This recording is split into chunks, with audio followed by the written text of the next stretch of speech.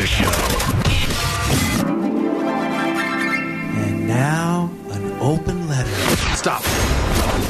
Rewind that.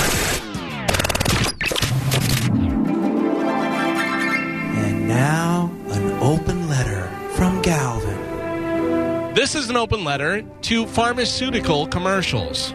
Dear Pharmaceutical Commercials, seriously?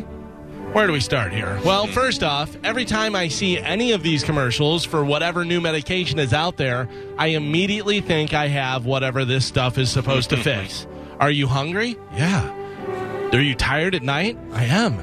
Do you sometimes think your dog can talk? Oh boy, I definitely have this one. I want to make it clear, I'm not saying that you shouldn't take any of these meds because they might be great and really helping people. Plus, there's a lot of you that need these meds to help you from, murdering everyone you meet.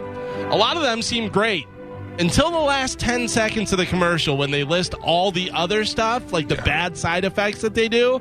So it fixes your restless legs, but it also gives you gas, night punches, knuckle hair growth, the ability to taste colors, ballerina toes, tongue fattening, Wilford Brimley eyebrows, fire feet, banana fingers, heart jumps, pterodactyl screams, potato breath, leakage, spider strength, knife eyes, diesel burps, and sand skin. What? I don't want any of that. I don't know whether it's worth fixing I think I'll keep my restless leg. I think that's fine.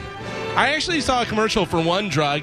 I'm not sure what it was. Let's say it was Dupexant.